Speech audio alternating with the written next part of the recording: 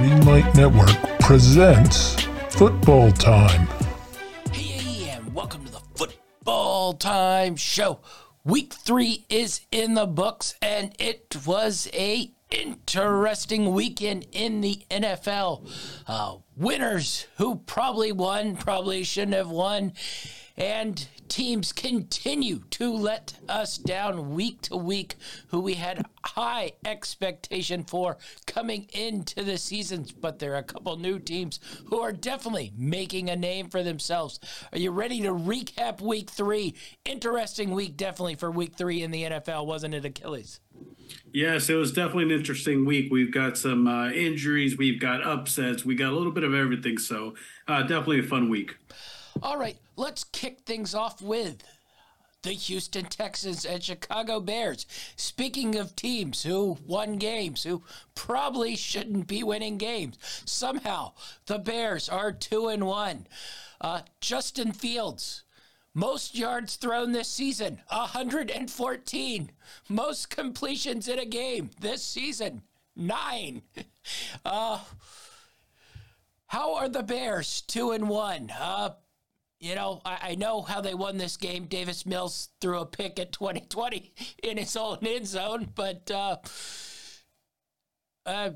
it just weird. Weird this Bears team can't throw the ball at all. I will compliment them in that they run the ball really, really well. Khalil Herbert came in for an injured Montgomery, ran the ball well, but defensively, they weren't all that great. Houston was able to run the ball pretty effectively. They were able to throw the ball pretty effectively. You got basically 2 really bad turnovers. Mills throws a turnover on the one end of the goal line for a pick 6, and then the aforementioned pick he threw right at the end of the game that led to the Bears getting the touchdown. But Bears are 2-1. I think some of us would struggle to think they would get to 2 to 3 wins all year long, but they've somehow figured out a way to win games, though doing absolutely nothing on offense. Yeah, it's pretty crazy. These are pretty much 2 of the teams that we thought were going to be kind of the bottom tier of the standings at the end of the year. But I guess both of these teams are improving in their own unique way. You've got this Bears team, as you mentioned, that did a pretty good job at running the ball, even when their star running back got injured, which, by the way, cost me in fantasy. And you got Houston, who they've been through so much turmoil over the last couple seasons, and now they're basically trying to rebuild from the ground up. They were able to acquire some picks through a trade for the draft, and they improved their team somewhat. We see them being competitive, and it's one of the reasons why I actually picked them to win this game. Unfortunately, they caused a turnover late in that game that cost them dearly. But I don't think it was horrible football to watch. I just, both of these teams are lacking in different departments, but they're improving, and I think it's a good thing for the NFL in general. Yeah, you basically saw sort of what Davis Mills has to offer. He can get you productive numbers, and he can keep you in games, but he also might lose you the game, which this one he sort of lost. He's pretty much the exact opposite of Justin Fields, where you congratulate his confidence and ability to be aggressive in like throwing the ball, but he also threw 2 passes that he shouldn't, and that basically cost his team the game here. What do you make of Davis Mills? Let's get to that. Do you think he's anything other than, a really solid backup? Or do you think maybe he can sort of find his way out of this good enough to play, but not really good enough to win football games? I'm not going to write the guy off just yet, but I will say that definitely from what he's shown so far to this point in his career, I think that he's more of a journeyman type of guy, a guy who's going to kind of bounce around to be a solid backup quarterback. But again, that's still to be written. But I think as of now, just based off what we've seen, that's where you got to put him. Yeah. Bears side of things, I know he doesn't have a lot of receivers, but what do you make of Justin Fields? I mean, I guess you can't fault winning games, but these are his 3 games so far this season. 8 of 17, 121 yards, 7 of 11, 70 yards, 8 of 17, 106 yards.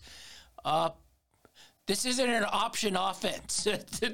This is a NFL pro-style offense, and he is just not completing passes for yards, and they basically look scared to throw the ball with him. Now, some of that is the receivers, but it also tells me if the offensive coordinators have no faith in him really dropping back and throwing 24 to 26 times. So what do you make of Justin Fields so far this year? I mean, some of it's got to go on him. Some of it's got to go in the system. And, the guy hasn't had a consistent system since he came into the league, which is pretty sad for him. But, he's trying to get through this. So some of it's on that. Some of it also has to be put on the fact that, I know you mentioned he doesn't have weapons, and he really doesn't. But, there's plenty of other teams that don't have, so-called weapons on offense at the wide receiver spot. And they are throwing for 100 yards a game. Yeah, exactly. I mean, okay, I know that, St. Brown's really, coming to his own, but you look at the team like the Lions. Prior to that, they really had no big-name wide receivers there. You look at Baltimore, but yet these quarterbacks are still producing. So some of it has to go on him. Some of it has to go on the inconsistencies of his systems, and then also on the supporting cast. Yeah, definitely so. Yes. All right, let's get off that game and go to another one. This one was not great either. I think we'll probably find both these teams towards the back end. I still have a little faith in the Raiders, but it's slowly sipping away because basically every game is the same game. They get behind, they sort of find their rhythm, they get right there, and then the last couple plays to sort of win them the game, they don't make. Tennessee won this game 24-22, dominated the first half, and then just were awful in the second half. Derrick Henry basically rushed for all his yards in the first half, didn't do anything. What did you make of this game, first off? It basically looked like 2 bad teams. This was another one of those games that I looked at and I'm like, okay, well, from what Tennessee has shown me so far this season compared to what the Raiders have shown me, I think the Raiders are better than they are. So I thought this was a gimme. Of course, nothing in the NFL ever is, but you look at the Raiders team last week, they came out really strong. They took an early lead, and then they died down towards the end of the game. They couldn't close the game out. You had the complete opposite this week, where they didn't show up at all until that second half, where they really started to come alive, and Tennessee let them back into it. But, they still lost this game. And it's one of the reasons why I picked them as either third or fourth to be coming out of the AFC West in our preseason ranking. It's because I still don't quite trust this whole Raiders team and the Josh McDaniels experiment. I'm personally not a fan. I don't understand what you can gain from being a head coach, being an offensive coordinator, then promoted to a head coach in a different team. Then it doesn't work out. So you go back to being an offensive coordinator again, and you find your way back to your old team. And somehow that's supposed to prepare you to be a head coach. I really don't understand it, but again, maybe they could fix this thing. There's a lot of talent on that team, so if they can clean this up, they can get back into it. But they're in a tough division, so it's going to be really hard. Yeah, I wanted to bring up the McDaniels thing because we were split on it. At the end of last season when he got the job, and then previewing this year, I thought he'd sort of be able to be improved from what he was at Denver, and I think I saw something where he's now like 9-28 as a head football coach. I don't want to be crazy and be like, yeah, they should get rid of him, but the 3 games I've watched, this offense has been terrible. it's inconsistent. Devontae Adams doesn't even exist, and I think he had 4 targets. He had 3 catches for like 38 yards. Do you want to be paying a $35 million decoy? That seems weird to me. And granted, they, drove right down, got that touchdown. I hated the 2-point call where it was basically, let's just lob the ball up to Waller, despite the fact he was triple covered. Maybe something more creative. Maybe Josh McDaniel isn't cut out to be a head coach. I think that's becoming more and more obvious. Players seem to be turning a little bit on him. And the other thing I find weird is Josh Jacobs once again ran the ball really well in this game, but 13 carries, 66 yards. That's 5.1 yards a carry. No carries. The same thing happened in that Arizona game. He ran the ball well. They decided not to use him the whole second half of the game. And then there was, it's just weird to me. I don't understand. I don't know if you pull the trigger 4 games in, but I'm not liking anything I see. And you start to go back to what the offenses were in New England the last 3 or 4 years. They even with Brady, those last couple years, they looked a lot like this. Inconsistent, not smooth. At times they drive right down the field, but then at times they look like they can get 0 yards like they did in the first half. I'm just curious, do you bail on this McDaniels experiment so quickly? Well, I mean, obviously, 3 games in, it's still way, way too early to bail on that, because if you back out of this early in the season, it shows a lack of knowledge in what you're doing, what you're trying to accomplish. It shows that your upper management has no idea, your front office has no idea as to what you're trying to build and what you're trying to put together within that organization, which can be very detrimental in the long run. So I don't think you can bail on it just yet, but I definitely think that it's something that, I mean, if we continue to play like this, where they lose the next, 5 out of the next 8 games, then you really have to start questioning whether, because this team last season, which wasn't great to begin with, they made a bit of a run at the end of the season, dealing with all the adversity they dealt with, and they were able to sneak into the postseason. But they played really gritty. I remember using that word a lot with their games. It was gritty, and you just don't see that from them this time. You see them trying to force the ball to Devontae when there's no need for it. Renfrow just isn't getting as many looks as he's getting. You would assume that he'd be more open this time with, Adams getting all the coverage and Waller getting extra attention now that he's becoming a bigger name. And it just doesn't seem to be working, and I think it has to start at the top. Yeah, definitely so. So if I gave you an over-under on McDaniels, let's just say 1.5, would you take the over or the under on that one?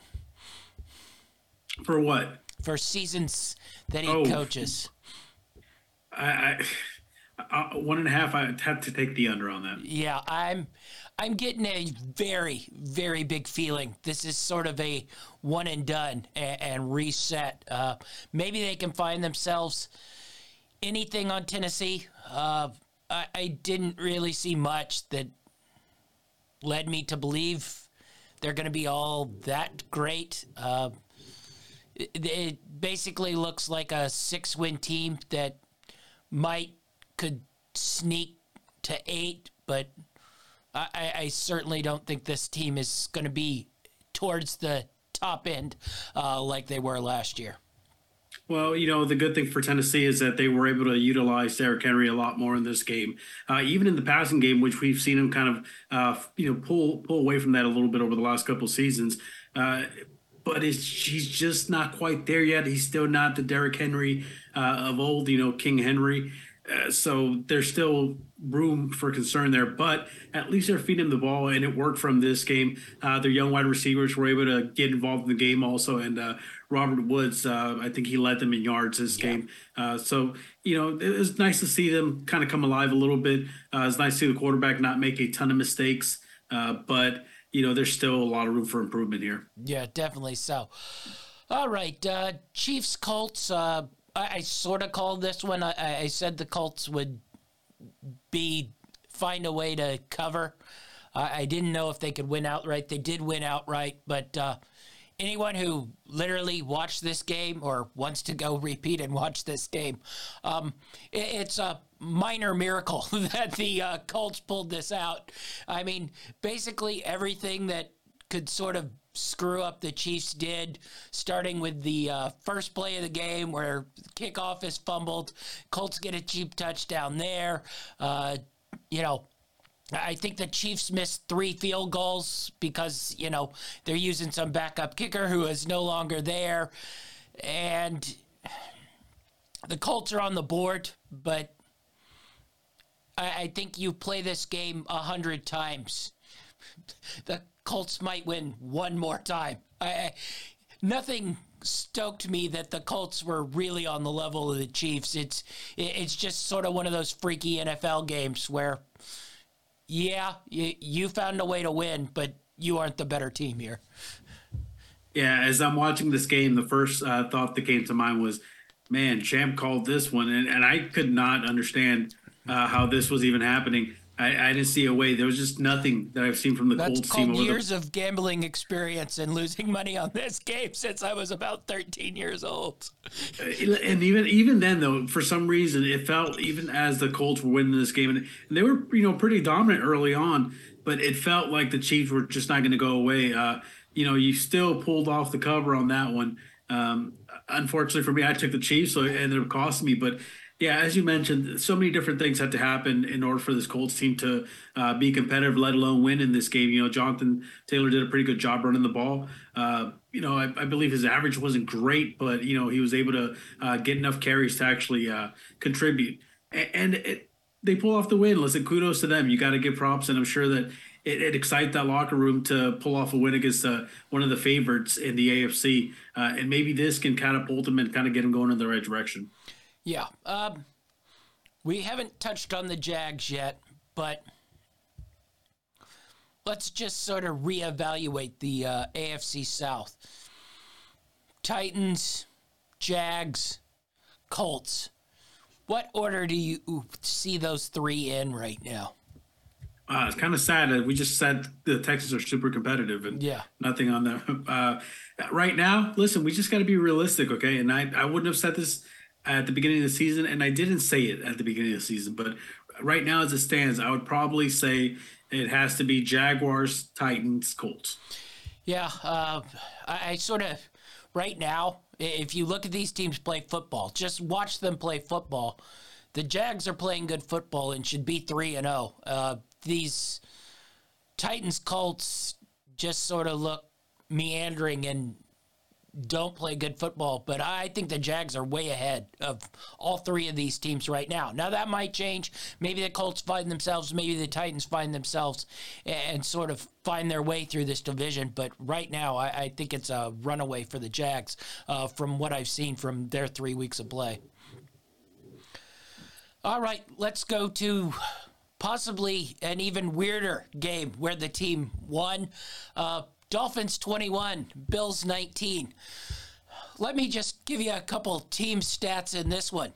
First downs, Bills 31, Dolphins 15. Yardage, 497 to 212. And the topper of all, total plays run, Bills 90, Dolphins 39. I believe they ran 7 plays in the second half. I know there has been a lot of pundits on the ESPNs and stuff going, the Dolphins are the best team in the AFC. Clearly they don't watch these football games. They see score lines, but are you ready to say Dolphins best team in the AFC? Not quite. I will say that the Dolphins are definitely the most speediest, deadliest team. I don't even know how to put it. That's one of the reasons why you manage to beat a team when you've got about half the first downs they do at the end of the game. It's because you don't need as many first downs because you can stretch the field so well. I don't know. I really was concerned. We talked about our bets prior to the game. I talked about how one of my picks in that game was for Tua to throw a pick. But, obviously this was before the entire secondary for the Bills was yes. compromised. But he didn't throw a pick. It worked out. He did a pretty good job at managing the game, especially later on as the game progressed. It looked like Buffalo was going to be able to sneak away with it, but it was a really competitive game. I did mention that I thought it was going to be a lot more competitive than the pundits thought. I actually took the under in this one, which actually hit for me. Just things had to go right, just like the last game. Things had to go right for the Dolphins to win, and they're talented enough. They got enough talent. I was a little concerned when Tua went out after that injury, back injury, where you get shaky legs and your head is driven straight to the turf. Tua's in he's in our fantasy league. He's my quarterback, and I sat there talking to my wife, and I was like, "Yeah, Tua's out." I'm like, "Did you see him? He was knocked out. He was out." And to see him, she's like, "No, he's back." I was like, "There's no way. She must be, on delay or something." Yeah, he came back, and that's the only reason they won. But I don't know, man. I mean, are you going to do that if that's like your franchise quarterback who just in front of thousands of people came up on wobbly legs? Are you really going to throw him back out there? I mean, for a week 3 game? Well, that's what I didn't understand. It's a week 3 game. Teddy Bridgewater is their backup, so it's not like they're going to some rookie. And then basically what told me even more that it was not a back, it was a concussion, they basically had him handing the ball off the whole second half, probably because he was barely lucid. So, we'll get into some interesting decisions by coaches whose quarterbacks are hurt and are still having them in the game with a minute to go in a 24-point game. Chargers, you're coming.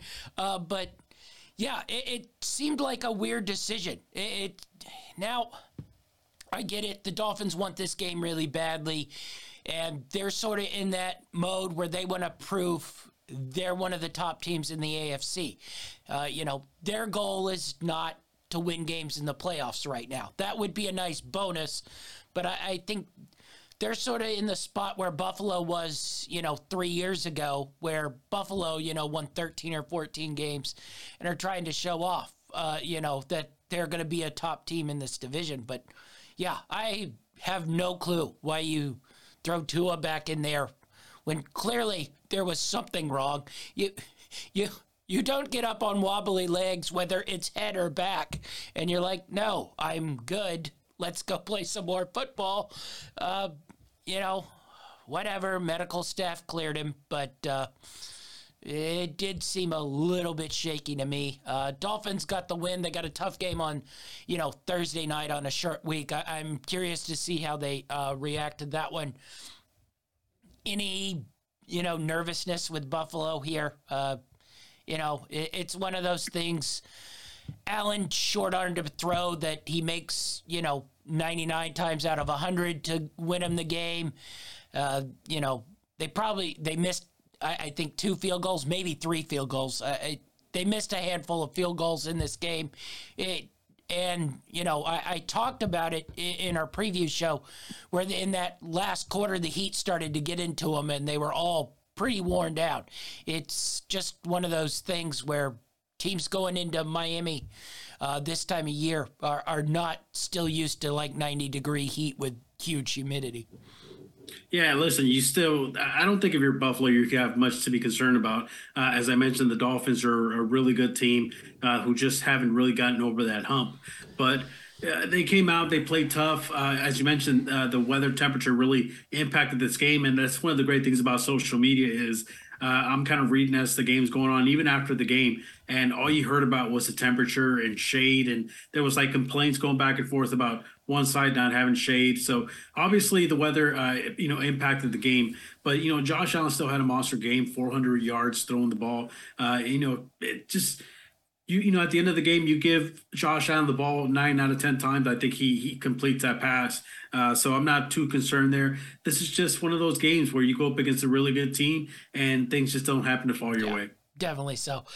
All right, let's get to the Lions, Minnesota, which turned into a pretty good game. The Lions dominated this game for pretty much the whole game. I'm going to talk to you about the decision, but Vikings pull this one out. What did you make of this one? It was honestly, when I tuned out of this game, I thought this game was done. I really thought the Lions did enough to win this game, and I kind of started focusing on some of the other games. And when I came back to it and I saw the Vikings win, I was a little surprised. So I had to go back and watch the end of that game. Both of these teams, I think, are exactly what we think they are. I just think that the Lions have been a little more consistent than the Vikings have so far this season. I know it's only 3 games in, so it's kind of weird to say that, but it's true. The Lions are going to come out and they're going to score points on you, whether it's run the ball, whether it's passing the ball. They do both pretty well. And they complement all their weapons. Ross St. Brown. They've got 2 pretty good running backs, and I think Williams scored 2 touchdowns in this game. I don't think Swift got any, but he got a lot of yards on the ground, and they get involved in the passing game. They got a good tight end, so they've got a lot of nice pieces there. It's just that they can't really defend. They can get after the quarterback. They can get sacks, but they're not going to close teams out. So if you go up against this Lions team, it's going to be a shootout. This Vikings team has got great weapons on offense, and they didn't show up that first half, and they started to come alive towards the end of the game there, which is why they were able to win the game. But still concerns there with Minnesota, just the way that they're managing everything there. It has me scratching my head a little bit. They're not utilizing their weapons the way they should. Yeah, let me just ask you about the Lions coaching decision at the end. Minnesota gets down, gets that, cheap touchdown, kick the ball to the Lions. Lions move the ball down the field like they've been doing all game. They get to that weird spot around the 40-yard line and don't get the third down conversion, and it's 4th and 4. They'd gone 3 of 4 going on 4th down of the day, so they weren't scared to go for it on 4th down. The Vikings had used all their times out. So I just, you get this Dan Campbell preaching aggressiveness, no fear. And then basically his decision is to kick like a 60-yard field goal. That's got to be an either go for it situation or you punt the ball there and try to pin them down and make them go the 90 yards with no timeouts left. This isn't college. You don't get a clock stoppage every first down. That's very difficult to do. And if you're going to risk that field goal and give up the field position, why wouldn't you just go for it there? I don't understand that decision. You basically gave the Vikings a lifeline there on a field goal versus a kicker who had already missed kicks in the game. I didn't understand that, and this is why the Lions lose games that they should win. This should be the Lions 2-1 and the Vikings 1-2, and instead it's Lions 1-2, Vikings 2-1. Well, this is one of the issues you run into when you have one of those, coaches who don't really take too much concern with game management. And by game management, I mean everything that entails clock management, play style, whether you're going for it on 4th, whether you're going to punt the ball, kick a field goal, But my thing is, you have a quarterback that you brought into the trade. I understand the way it worked out. You ended up on the plus side of that trade, but he's supposed to be your guy, especially since you haven't really made any statements about going out and looking for someone else. So he's supposed to be your guy, and you're going to put it basically in the hands of your kicker. It doesn't make sense to me, as you mentioned. If you're going to go for it, put it in the hands of your guy. Put it in the hands of the quarterback. Have him make a play. But even then, you live by those moments and you die by those moments when you're a coach who just, lives on the edge basically and preaches aggressiveness. That's just what you're going to get. But listen, the Lions are improving, and I think that you have to sometimes make mistakes like this to grow as a coach, because his mentality, we saw it throughout all of Hard Knocks, has basically been just go, go, go, go, go. And maybe this is what it takes for him to stop and reflect, and maybe listen, hey, sometimes I got to slow down and play the game the way it's supposed to be played. They had no timeouts, as you mentioned. Punt the ball, pin him deep. As we said, they don't have a great defense, but they do have pass rushers. So you put in a situation where you're making the other team throw. Now you're putting your guy, your first round draft pick that you put all that stock into, and you're making him basically grow into his own by trying to make a play, make a stop, or make an impact in the game. So I didn't like it. I think if you're going for it, go all the way or don't go at all. Yeah, the other thing is it was a 3-point game. You take it from 3 to 6. That you lose with a touchdown either way. It just. When nut crunching time came, you basically went for it 4 different times on 4th down. You got 3 of them, and you're like, no, not this time. But then it's like, no, we don't want to punt, but we're going to kick a long field goal that has no. I don't know. It ticked me off, and that's just something. The Lions had this game, and it goes down as a loss because they didn't manage it right. You could sort of start back at them sort of conceding that touchdown before they got the ball back. But, every team sort of does that. That's not too much to complain about. All right, let's go to Ravens Patriots. We won't touch on this very long. Lamar Jackson is playing really, really good football right now. Just sort of dominated this game. 200 yards passing, 100 yards rushing. Another great game. Basically, Baltimore's just a much better team with New England. And this New England thing might get really, really dark here. I had talked to you a couple different times about Mac Jones and him being a little bit turnover prone towards the end of last season. It's bled over here, and he had 3 picks again this week, but then he gets hurt at the end, and he's going to be out a handful of weeks. And Brian Hoyer, who I think I saw a stat, hadn't won a football game in like 5 years. How dark does it get for the Patriots here? Because I don't think there's much to say about this game other than Lamar's playing really, really good football here. I mean, if we have to be honest here, I don't think it's getting much darker. I think it was pretty much dark already. This is one of those teams that I thought was going to show a regression this season, and I thought it was mainly because of the quarterback. There was a lot of things I saw from him last season that I really liked, but it happens with a lot of second-year quarterbacks. You see a drop-off, and I expected that from him. So I don't think it can get much darker. I think the biggest issue now is the fact that you're basically cutting the development and the progress that Mac Jones was basically making. Even if he wasn't getting wins, even if he wasn't looking great, getting game time experience does wonders for a quarterback. So bit of a fallback for them, but I think overall it's not that big of a worry because it's not like they were really going to contend for a division title, at least in my opinion. But again, I'm sure fans are probably looking at this like, oh, are you kidding me? Our quarterback's hurt. Of course it's darker times. But I don't think they're, in a much worse spot, to be honest with you. Let me just go a little win total here. 6 for the Patriots. Would you go over or under?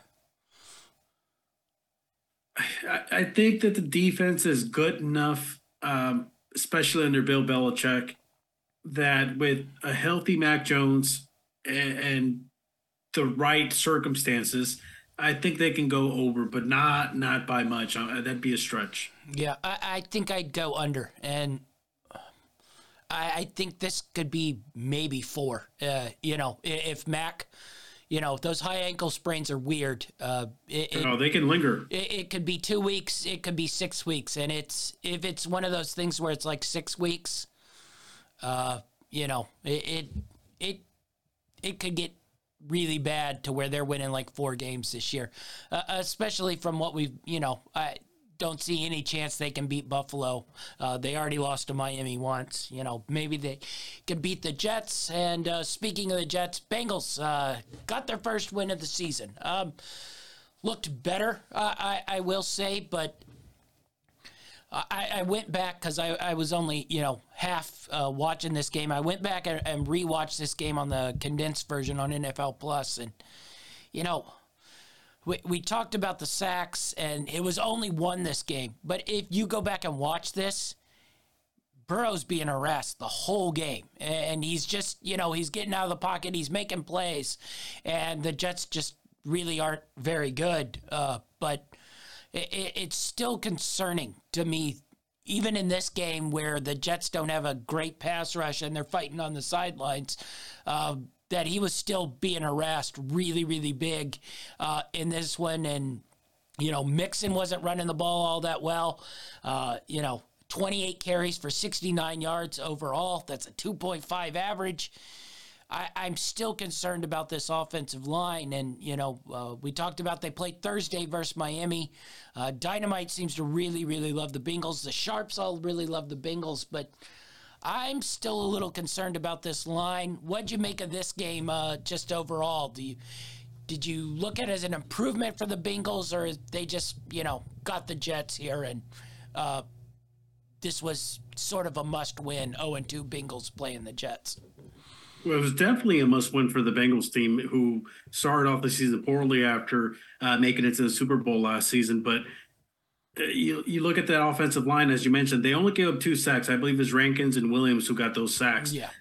But as you mentioned, he was under duress the entire game. So there is definitely some improvement there. The improvement is you were able to stop sacks and turn them into incompletes or completions in certain situations. They gave him just enough time for him to be able to get the ball out of his hand in some circumstances. But overall, he was still being harassed, and it's just they were lucky that he had situations where he was able to just kind of throw the ball away. But I'm still concerned, and I do think they can get it together. I do think they have a solid individual offensive line unit. I think if you look at them individually, they're all pretty solid. The issue is the cohesiveness as an entire offensive line. That's where they've been having issues, but I think that can be fixed. Again, if they can be fixed, then this is a team that's going to be dangerous throughout the year, but I don't think that they're going to get it fixed right now. I don't think 1 or 2, 3 weeks is going to fix it. I think it's a little bit longer of a process. So I'm not with everybody. I'm not with Dynamite for their next game. I'm actually on the opposite side. Yeah, I'm just on a wait and see. I don't really want to take against the Bengals, but I certainly don't want to take for them. They just doesn't look. It doesn't look clean right now. It looks like a struggle. Even this game, they dominated, but it's still 24-12. If Zach Wilson had been there, maybe the Jets get a little bit more life, and it's a closer game. All right, next one, we don't have to go in depth. Eagles, Commanders, 24-8, 24-0 at half. The Eagles are good. The Commanders are bad. Anything to add? No, just, this game went exactly as I thought it would go. Just as you mentioned, one good team, one bad team. That's pretty much it. Carson Wentz, we finally saw him regress a little bit back to what we saw from him last season. But so far, he's still having a pretty good season. I still think he's a top 15 in passing yards quarterback. So he's doing okay considering he doesn't have a lot of weapons there. But good team beat bad team. That's pretty much it. The only thing, is there any concern that it's 2 weeks in a row that the Eagles have not scored in the second half? I mean, if you're up basically 24-3, 24-0, there's not a lot of purpose to do much other than just sort of run the clock out. But any concern there? I'm not concerned personally, but I'll tell you why I understand why this question is even being asked.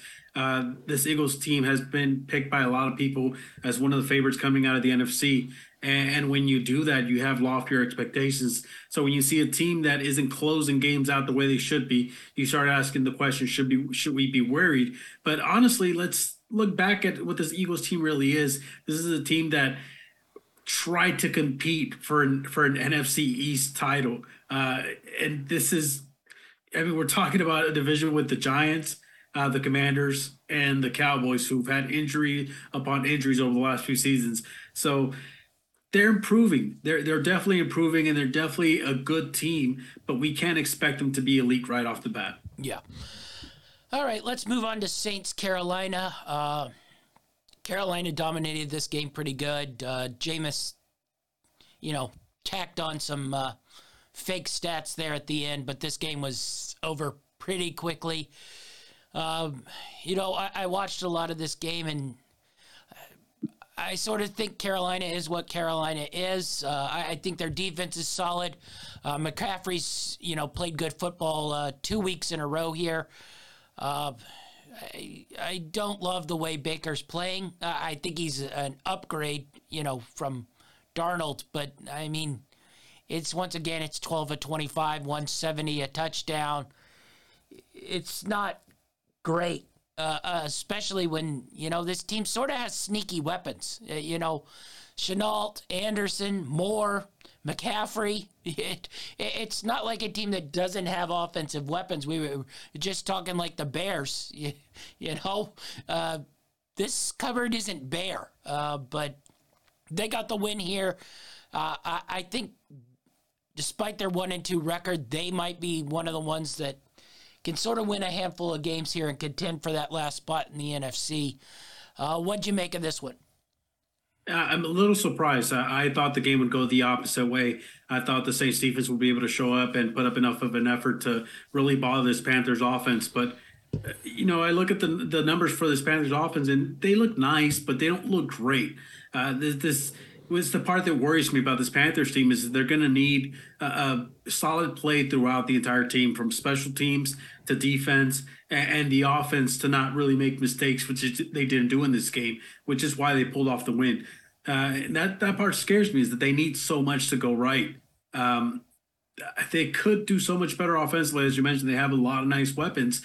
And they just, I understand that Baker, coming into a new team, new system, there's a learning curve there. But maybe they'll get better as the season goes on. Yeah, maybe so. I was going to bring up, this Jameis leash has to be shrinking, but then I read today that Dalton got first-team snaps, so it might have shrunk. I'm curious to see if he gets the start this week, or they just go Dalton. But once again, the defense pretty solid, and the offense just basically gives you nothing, even with Kamara back. Well, one of the biggest things about Jameis was the fact that he has a big arm. He's a big body. He can kind of shed tackler sometimes, and he's got some ability to kind of get out of the pocket and scramble a little bit. But he hasn't utilized any of those tools so far this season. So I understand why they're flirting with the idea of Dalton. At least he adds a different element to your game, and then bringing in your gadget quarterback can be more of a gadget as he's meant to be. All right, let's go to Jaguars-Chargers. We already touched on the Jaguars a little bit, but another impressive game. Running the ball ridiculously well. James Robinson has been just amazing coming back off that torn Achilles. 17 for 100, broke a really nice long run. ATN's starting to find his rhythm here. 13 carries for 45 yards. He had 3 catches for 30 yards. Zay Jones, Christian Kirk continues to play good football, each a touchdown. There's not a lot bad I can say about this Jaguars team. The defense looks solid. This is 2 weeks in a row. They put it on the Chargers and the Colts. Got the shutout in this one. They didn't get the shutout here, but they just dominated this game from the start of it to the end of it. Yeah, I think one of the most, shocking news in this game is the loss of Bosa for the Chargers. He's going to be out for a few weeks. He'll be back. But the biggest issue, which we actually already touched on, was the fact that Herbert was still in that game late in the game. I don't want to take too much away from the Chargers. As I mentioned, they had some injuries going into this game, but I definitely do want to give kudos where kudos are deserved. This Jaguars team has been playing really good football. I put the game on for a little bit, and my wife was like, "Wow," she's like, "Sunshine's pretty good." And I'm like, "Yeah, he is pretty good." It's amazing what having a coach who isn't tearing your team apart will do. Kirk, he started off a little slow this week, but he really came to his own later on in that game, and he helped this Jaguars team basically dominate this Chargers team. As you mentioned, the running attack has been really good. A lot of people assumed that Etienne was going to get the start for this Jaguars team. It's just a matter of time, but Robinson has really grabbed the hold of that number one spot, and he said, "I'm not letting go." So you've got two guys that are competing and they're explosive, along with a quarterback who's got a lot of raw talent. It's pretty fun to watch. Yeah. I'm curious to see if this team can continue to grow throughout this season. I'm just a couple things on the Chargers here. First off, yeah, they have some injuries, but I'm a little sick of their excuses. You love the Chargers. It's just annoying. Go look at Bosa. He's played 6 seasons in his 7th. He's played a full season in 3 of them. He's played 12 games or less in the other 3. So it's 50-50 whether you get a full season. So don't give me this shocked we lost Bosa. It's a 50-50 thing. And he played 16 games last season. So, do some math. Now, the Slater injury is really going to hurt. The left tackle who was easily their best offensive lineman and controlled that line, that's nothing you can do. But even before he got hurt and even before Bosa got hurt, the Jaguars were dominant in this game and eating them alive. And quite honestly, that Chargers coach is just brutal. And we were kind to him last year because it was his first year. But this guy is awful. And his decision to leave freaking Herbert in that game when it's 38-14 is just ridiculous. And then his comments afterwards where it's, well, he didn't want to come out. He wanted to stay out there with his teammate. Well, yeah, that's what players do. That's why you're the coach. You say, sit your ass down. This game is over. We have no left tackle. The Jaguars are going to try to hit the crap out of you because they don't care if your rib is hurt or not. It's just, he makes bad decisions. This team never lives up to the hype. It's now 1-2. It's, just got murdered by the Jaguars. And, Eckler, 4 carries, nothing. Sony Michel, who they signed off the waiver wire, has more carries than Eckler. And it's just, I don't know. I'm just sick of the Chargers. Basically, I'm sick of everybody in the AFC West. They're all underachievers. We'll get to that disturbing Broncos game, nonetheless. And Chris Collinsworth, this is what Russell Wilson does. Score 1 touchdown a game is what he does right now. So, yeah, I'm just sick of the Chargers. Call me when you get consistent and can win 10 games and get to a playoff instead of tell me how great all your talent is. Yeah, it's one of the issues with crowning a team on paper prior to the season. I like their head coach because he's got that Rams connection. But you're right. You're absolutely right. You're the head of that team, and when your quarterback, your franchise quarterback, your future is banged up, and you're losing the game, I don't care if he says he wants to continue. He wants to keep playing. You pull him. That's one of the issues with being Titans did it the week before, and Tannehill wasn't even hurt. It's one of the issues with having a coach who's a player's coach is sometimes he gets too friendly with players and they start running the team, and that's when you start having issues. Yeah. What if Herbert had gotten drilled and he's gone? So no Slater, no Herbert, no Bosa. That's a 3-win team. That's your season. Yeah, at that point. It might be their season anyway because, I don't see this healing quickly for Herbert, and it's not going to get better with no left tackle. But, we'll see if they can find their way to win some games. Rams 20, Cardinals 12. This score was Should have been a lot more than it was. Rams dominated this game. The Cardinals were brutal. They've been outscored 38-0 in the first quarter so far this season.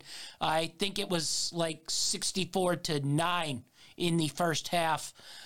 It wasn't much different here. They just got dominated throughout the game. This would have been more if Akers didn't fumble the stupid ball, stupidly trying to stick it out. Anything here on Rams, Cardinals? The Cardinals just aren't a very good football team right now. I'm just happy to see that Ben Sco from last season, who I was basically trashing, had a good game finally for a change.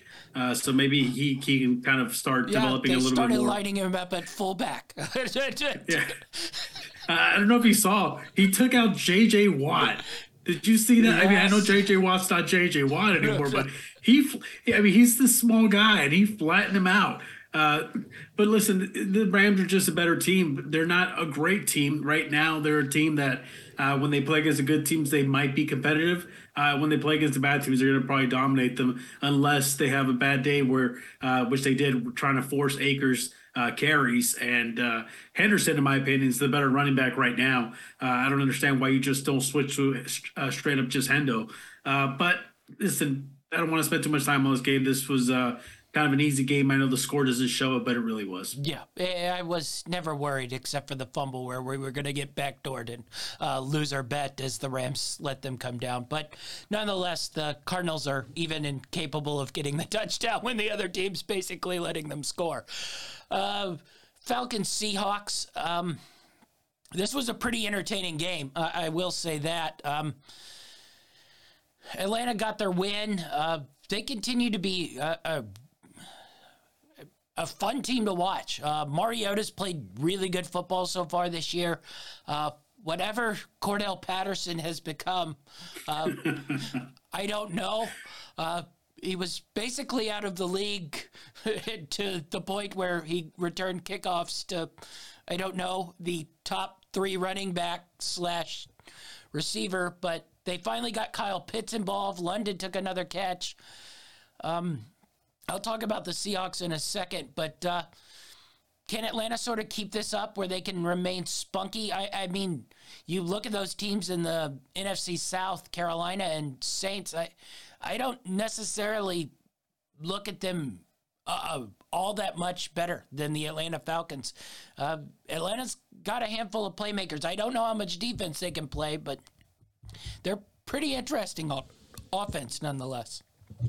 Well, we have to remember that, Marcus Mariota is not a pushover, so to speak. He was highly touted coming out of college, and for several reasons, we saw some of his, arm strength, in the game. We saw his ability to read defenses. Now, the problem with him is that he hasn't been able to do this, game in and game out, which is one of the reasons why he's kind of jumped from team to team. But he's a pretty entertaining guy to watch. He can get out, he can scramble, he can find open receivers, and he does a pretty good job at managing the game. Now, he's not going to wow you all the time, but he will have moments where he's going to definitely leave you in awe. And the resurgence of Cordell Patterson, now, I can't really call it a resurgence because it started last season, when he really started kind of going off, being a Swiss Army knife. It's just continued, and if he sees it the entire season through, I know that it's not really a comeback, but can we just give this guy the Comeback Player of the Year award? Because, as you mentioned, he was out of the league, basically. I thought he was done. And, he's having basically a Pro Bowl year so far. Yeah. Seahawks, I talked about it. I think they might be possibly the worst team. The offense looked a little better, but I'm very confused. You throw 44 times with Geno Smith. They had 23 carries for 112 yards. They don't seem to want to run the run game, though I thought that was the whole point. Exactly.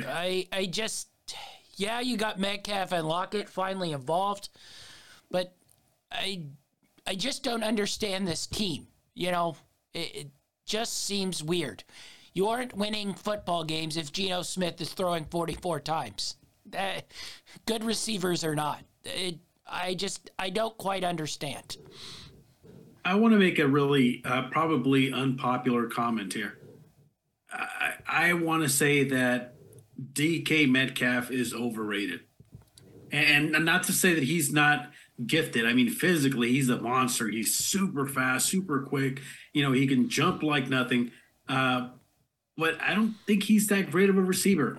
I think that Lockett's a better receiver than he is. I think Lockett runs better routes. I just think that, DK's going to make the prettier looking play, the prettier looking catch. And it's one of the reasons why a lot of people have been enamored with him. But I really don't think he's that good because he's built like T.O., but he plays like I can't even think of anybody. Dontario Alexander.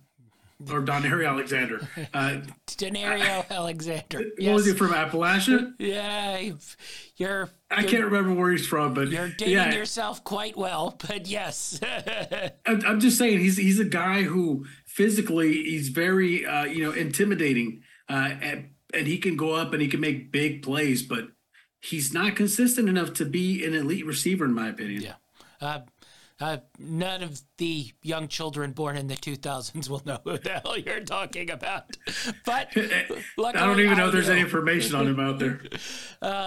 Yeah, he was a big receiver. Occasionally he'd have crazy games where he'd catch for like 190, and then he'd have games where he'd catch 3 balls for 10 yards. I think he ended up with the Chargers at one point. Yeah, Chargers, Vikings. Basically, everybody drafted him in fantasy thinking he would have his breakout year, and he'd have his breakout 3 games a season. Yeah, he was a little injury prone. All right, Green Bay, Tampa Bay. I think we pretty much summed this up in our preview, and it pretty much played out exactly how we thought in the preview. 14-12 Packers. I will say good win to go down there and get it.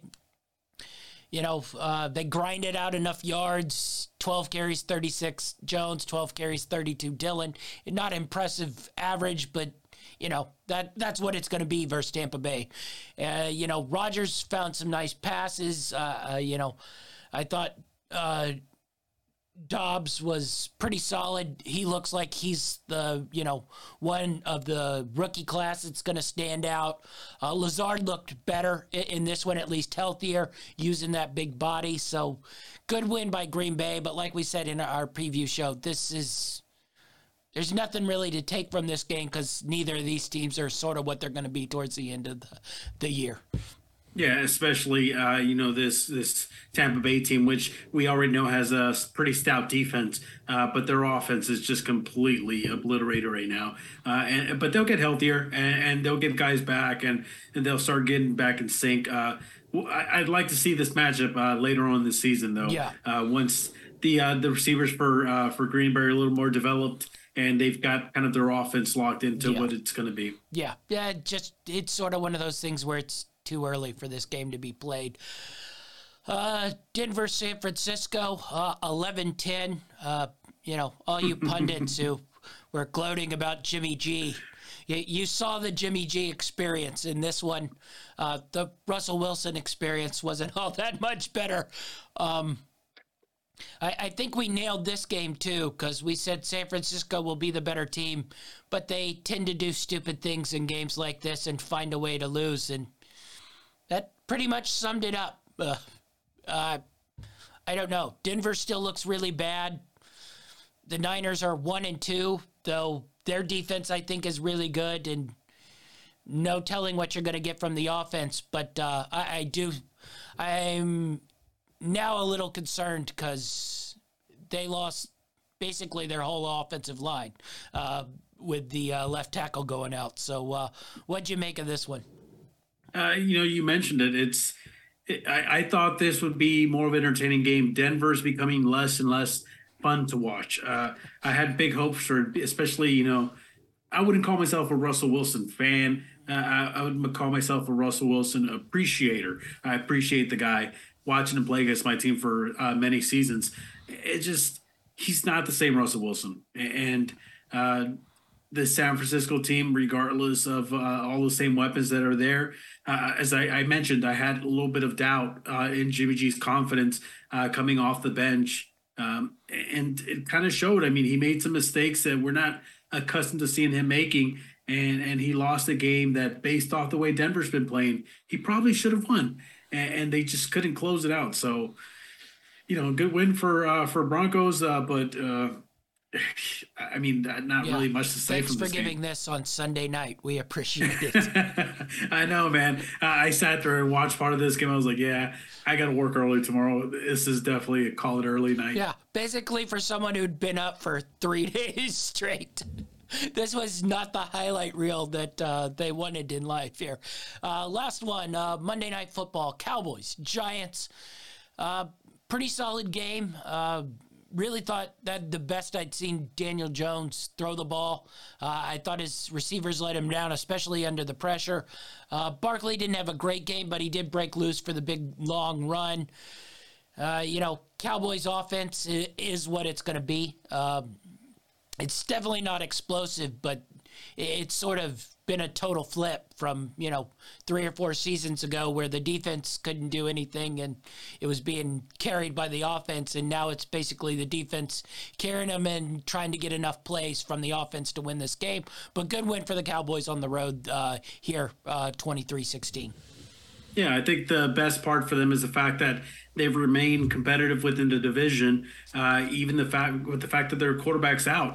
But they will get him back at some point, and I think that the team will be better once he comes back. Not just from him coming back, but I think this injury has caused it so that Cooper Rush has almost delivered a sense of relief to this team where the pressure's not really on them because they're not really supposed to win against teams with their backup quarterback, but yet they're doing it because they're playing loose and they're doing it enough, especially with that defense, to be able to win games. And I only had one bet in this game. I think I sent it to you guys, which was Jones to get a pick. And I stayed up all night for it to finally hit, man. But I finally went to sleep like a baby. Yeah. I'm one thing on the Cowboys. I'm curious when Dak comes back. Do you think they'll sort of scale back the offense more into this conservative, I'd say efficient style where, nice split carries between Pollard and Ezekiel, 13, 15, ran for 176, rushed 21 to 31. They didn't ask him to make, big throws, couple play actions, go for the deep ball. I wonder when Dak gets back if we see more scaled back on offense and just sort of let's make sure we don't lose the game for our defense here. I think you'd be doing him a huge favor if you simplify things. Yeah. I think he's better served for that. We talked about Ezekiel in the preseason. He's not the workhorse that he used to be. I think at this point in his career, Pollard is probably a better running back. But you use both of them, give them almost an equal share load. You spread the ball around to where it's not just one guy, and it takes some of the pressure off CeeDee Lamb. And you put your defense in better situations so they're not constantly, being run up and down the field. Keep them off the field for longer periods of time with a little more consistent offensive unit. And I think that he'd be better served to do that. So if they scale it back when he comes back, I think it's only better for this Cowboys team. Yeah. Definitely so. Should be interesting to see what happens when Dak, gets back. If they sort of try to go back to that explosive offense, or try to win off their defense, which has worked 2 weeks in a row. All right, that wraps it up for our recap. We'll be back with our best bets and picks later in the week. Definitely want to see that. Be sure to like and subscribe. We just recorded our college football best bets of the week with Dynamite David. You'll want to get into that. Had a big week this week, so we'll see if we can keep that up. Dynamite's still struggling a little bit, but we'll see if he can turn that around. Be sure to like and subscribe. We'll be back for our best bets and pick. That's our show, and we're out.